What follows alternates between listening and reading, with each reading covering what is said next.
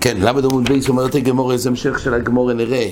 תחילת דברי הגמורה היה ככה, הוא תנור דתוכי ביתי תחיה אוסרו, רובה ברי לא ילמכלי לרפת. זאת אומרת, תנור, שתחתית התנור, הם מרחו את זה עם שומן בשרי, שומן כושר, רק הוא בשר, אז אסור לאכול את הפת שנפה בתנור הזה, כי הוא מקבל טעם באוסור, ואפילו לאכול את הפת בפני עצמו במלח אסור. למה?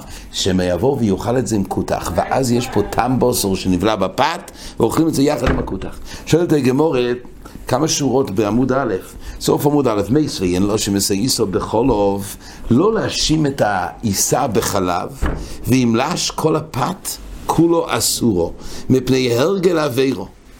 זאת אומרת, לישה, אתה צריך ללוש את הפת עם מים, אבל ברגע שלהאשים את זה עם חולוב, יש פה טעם חולוב בלחם, אין איסור לאכול חולוב, אבל יש פה גזירה חדשה.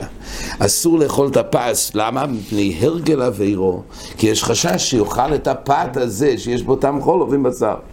עוד דין כתוב פה, אין תושים את התנור בעליה. לא מורחים את התנור בעליה, דיינו בשומן בשרי. ואם תש כל הפס כולו אסורו. זה יסוד הדין שראינו, גזירה שמביא יאכל את זה ביחד עם קוטח, עד שיסיק את התנור. רק עד שיסיק את התנור. אבל הורוסק התנור מירשורי. תיובטה דרוב וברי לא תיובטה. פה כתוב שמיד שהסיקו את התנור, אז ההסק של התנור הוא מפקיע את הבליות שקיימים מכוח השומן הבשרי. רק בפעם הראשונה יש בעיה, אבל ברגע שהסיקו את התנור, רואים שהסק מועיל לכלי חרס. לתנור. אז אם העסק מועיל, אז העסק מפקיע את הבליות, ואז שוב מותר פת. אז למה הוא אמר בעמוד א' שלא יהיה לו בפת אסורו? פה יש פתרון על ידי, פה כתוב שאחרי העסק ראשון נפקע הבליות ומותר. שאתה אומרת הגמורה, תיובטה דרוב וברי לא תיובטה שהוא אסר את הפת לאוילום. פה כתוב שאחרי העסק ראשון אין בעיה במה שמרחו את התנור בשומן, כי אחרי העסק ראשון מפקיע את הבלייס. אומרת הגמורה, אומר לי רבינה לרבשי, וכי מאחר דאיתו יסב רוב וברי לא, אחרי שהקשנו ופרחנו את רוב וברי לא, ורואים שעל ידי הסק זה מפקיע את הבליות של הדבר, של השומן שבתוך דפני התנור. אמי קום הרב, גדיר שפסח ישוברו. למה רב אמר שגדיר שפסח אין עצה? הנה עכשיו אתה אומר שיש פתרון. יש פתרון להסיק את הגדרויס, ועל ידי זה הבליוס שקיימות בדפני הכלי, כשם שזה מפקיע את הבליה של בוסור, כך זה יפקיע את הבליה של חומץ. אומרת הגמורה, אז למה גדרויס בפסח ישוברו? כי אחר כך הוא לא יוכל לבשל בזה, בגלל שהבליה של דפני הכלי לחוץ לאוכל שבתוך הכלי. מה הבעיה? הרי אפשר, יש פתרון של הסק. אומרת הגמור, אומר לי, הוסם תנור של מדחס, הוכה בגדירה של חרס. כל העסק עוזר דווקא במתכת, אז המתכת בזה זה מפליט, אבל של חרס, אין בליות שנבלעים בחרס, זה לא נפלט, זה לא יוצא על ידי העסק. אומרת הגמור, ובו יסי מרוב הראש של חרס, זה סייקון בפנים, וזה סייקון בחוץ. יש הבדל. קודם כל שחרס, רש"י אומר, התוירו יידו אולוב של יוצא מדי דופן לא ילום. אנחנו יודעים הרי בכלי חרס ישוברו, יש דין שבירי, כי כלי חרס, הטבע של כלי חרס הוא בולע, אבל הוא לא מפליט. ולכן זה ההבדל בין מדחס לחרס. זאת אומרת, הגמור, אינם יש הבדל. גם בחרס גוף יש הבדל. הובה של חרס זה סייקון מבפנים, זה סייקון מבחוץ. כשהעסק מבפנים הוא אפילו בחרס, ולכן גם תנור של חרס, עד כמה שיסיק מבפנים זה יוציא את הבליס. אבל גדירה, כל העסק הוא בחוץ. הגחולים שמים מחוץ, או האש שמים מחוץ לגדירה, לא מבפנים. ממילא שמה, העסק מבחוץ לא יכול להוציא את הבליס שתוך הכלי. אומרת הגמורה,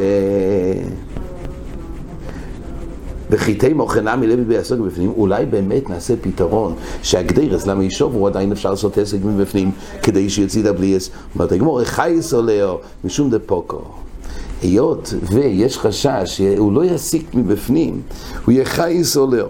אז לכן בראש כתוב שממילא לא יניח כל כך הרבה זמן את הגחולים בפנים, כי הוא חי. רש"י אומר, וישור ישראל די הסק בפנים, מו יראה תרא וסומך הסק בחוץ. יש מחלוקת רש"י בראש, עם הבעיה, הנקודה פה, הגזירים מצד שמא יסיק בחוץ, אפילו שהסק בפנים עוזר, או שלא מסיקים בפנים, כי למה הוא יחוס עליה, והוא לא ישאיר את זה שיעור זמן שבאמת זה יסיק. אומרת הגמרא, הילקח, בגלל שבאמת לא, בגלל שחי סולה ולכן לא עוזר בגדרס, הילקח היבוכיה.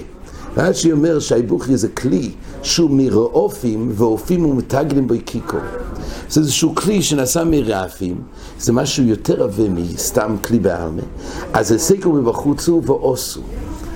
אז אי אפשר להסיק כדי להוציא את הבליס, אבל אם מה לי יגומרי שבר דומי, פה אם הוא ימלא אותו גחולים באמת זה עוזר. כי למה? כי הסק בפנים בדבר שלא יחי, שאין את הבעיה שחי סולר באמת מועיל, ולכן הסוק לי הזה שדויף יהוא עובה, כך כתוב המאירי, ומילא בזה אין חשש שמועיל הסק בפנים כמו בתנו. אומר לי רבי רבשי, הני סכינה בפיסחי איך עבדינו לו, מה עושים סכינים שיש להם בלי של חומץ, איך משתמשים איתם בחג הפסח? אומר לו לדידי חד עסקו עבדינו. אז רבשי אמר, יש לי סכינים חדשים, אנחנו עושים סכינים חדשים לפסח. הוא אמר, ליתן החמר דאב שלי, אתה אדם עשיר, אז אתה יכול להוציא, לא להשתמש בכלים הסכינים הישנים, לקנות חדשים. אבל זה לא יהיה אפשר למים, מה עושים אנשים שאין להם, מה עושים הסכינים? הוא אמר לי, עונה כן חד עסקו אמינו, גם אני לא התכוונתי של קונה חדש, אני עושה אותם כאין חדשים, איך? כתאיו בתינה, כן חד עשו קאמין, כתאיו בתינו פרזלה בנורה, ועוד אומיילינו כתאיו ברויסחין, לוקח את הכת ושם על זה טיט, ופרזלאיו בנורה, דיינו, הסכין, הברזל עצמו, זה יהיה באור, ואז הבליאס, האור, מוציא את הבליאס שקיימים בסכין בברזל. ובינתיים לא נשרף הכת כי הוא מכוסה בטיט, ועוד ארמיילין לקטאיו ברויתחין, ואז הכת של הסכין די ברויתחין, די בזה שעושה הגולה. קטאיו בתין רש"י אומר להוגן עליהם שלא ישרפו באש. והילכס אומרת הגמורה, אידי ואידי ברויסחין, זה הכוונה כלים חדושים, אני עושה את זה כאין חודש. אומרת הגמורה, והילכס אידי ואידי ברויסחין ובכלי רישין. לא צריך באמת בסכין להשתמש איתו באור, זאת אומרת להוציא את הבליאס באור, בליבון, אלא די בהגולה, בין לכת, בין לסכין עצמו. כן, תייסס פה מחלק שלפעמים אם תשמישי באור, אז גם האופן של ההכשור באור, וזה הדברים שאנחנו יודעים שלפעמים יש דברים שצריך ליבון, אבל דבר שתשמישו לא יהיה באור, אז ממילא בזה מספיק רויסחין, זה אחרי של הגמורה. אומר רבי יהושע, איץ פורור מגילוי ברויסחין ובכלי רישין, כסובר כבוי לקח פולטוי. עץ פורור, רש"י אומר, זה כף של עץ שמגיסים בו הגדרה, אז פה עוזר, מגיל לו ברויסחין או בכלי ראשון. אפשר להגיל אותו ברויסחין, לא בכלי שני אלא בכלי ראשון, כסובר כבוי לקח פולטוי, כבוי למתוך כלי ראשון, כך פולטוי מכלי ראשון. זה נקרא כבוי ברויסחין, ולכן עוזר הגולה ברויסחין. בואי מיני מהמימר, הנימני דקוניה, כלים כאלו, דקוניה זה של חרס, ויש עופרת שמכסה את הכלי חרס. מהו להשתמש בו בפסחי? האם אפשר להשתמש בכלים האלו של חרס שמכוסים בעופרת? האם אפשר להגיל אותם? כי הרי חרס אי אפשר הגולה, רק פה זה מצופה עופרת, אז אולי העופרת מונע מהבליאס של החרס שלא ייבלע בתוכו. מהו להשתמש בפסחי? ירוק, אומרת הגמור ליסבו, ילך דבר די אסירי. אם זה בעופרת ירוקה, אומר רש"י, שעשוי מקרקע, שחופרים ממנו צריף, ואז הוא בולע לו אילום. זה סוג עופרת שעדיין בולע, ונכנס ונבלע לחרס, זה ודאי אין פתרון. כי סיבוי לי אוכמי וחברי. בסוג עופרת שהוא שחור או לבן, מאי. בעופרת הזה אולי זה מונע מהחרס שלא ייבלע בתוכו. ואיך דייסט, אמרת הגמור כרטוף לא סיבוי לך. אם יש חריצים או פקעים, זה ודאי, אין סופק שזה ודאי נבלע בחרס ושאלו לא יוצא מבלי עושה לא אילו. תוודאי אסירי, כי זה בוא ילך דשייה, אם זה חלק או עופרת, ואז אולי לא נבלע ולא נכנס הבליעות לתוך החרס, מחמת העופרת. אומר לי, חזינו לו דמידי סי.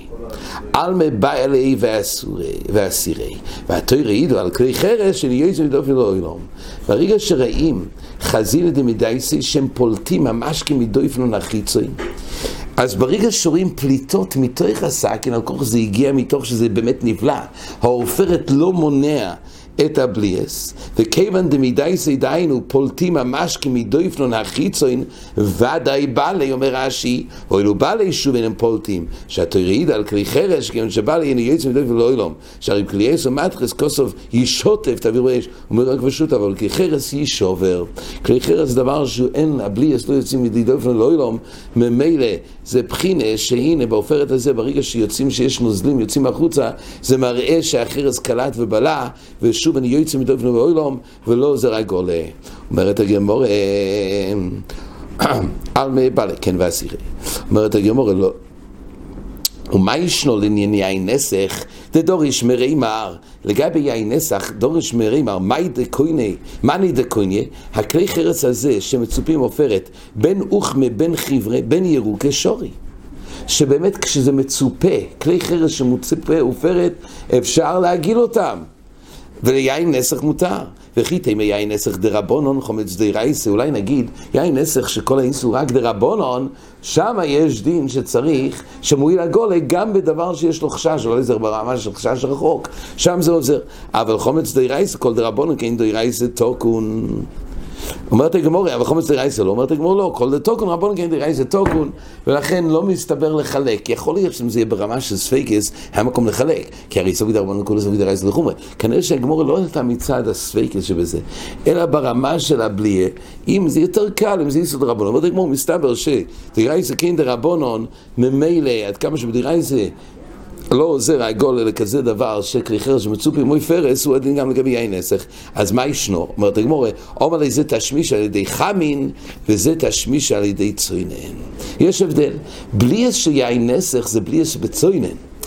בליאס בצוינן עוזר הגולה, אבל בליאס שנעשה דרך חמין, דהיינו, כשמשתמשים בכלים של החרס שמצופים מוי פרס בחם, שם זה בליאס חזקות יותר בחרס, וזה לא יוצא. ולכן אין ראיה מיין נסך, ההבדל הוא לא בין יין נסך לחומץ, ההבדל הוא אם זה בצוינן או בחמין. אומר רבי ברב ואומר בחייה, ברב אשי אומר בשמואל, כל הכלים שנשתמשו בהם חומץ בצוינן, משתמש בהם מצה. אם ההשתמשוס בכלים היה בחומץ בצוינן, אפשר להשתמש בהם מצה. זאת אומרת, אפשר להשתמש בהם במצה בפסח גופה. כי יש בהם עגול, אין בעיה. חוץ מן בי סעויר. בי סעויר זה כלי שמכניסים שם סעויר. סעויר זה דבר שמטפיח את החומץ, מחמיץ. הויל שחימוצוי קושה.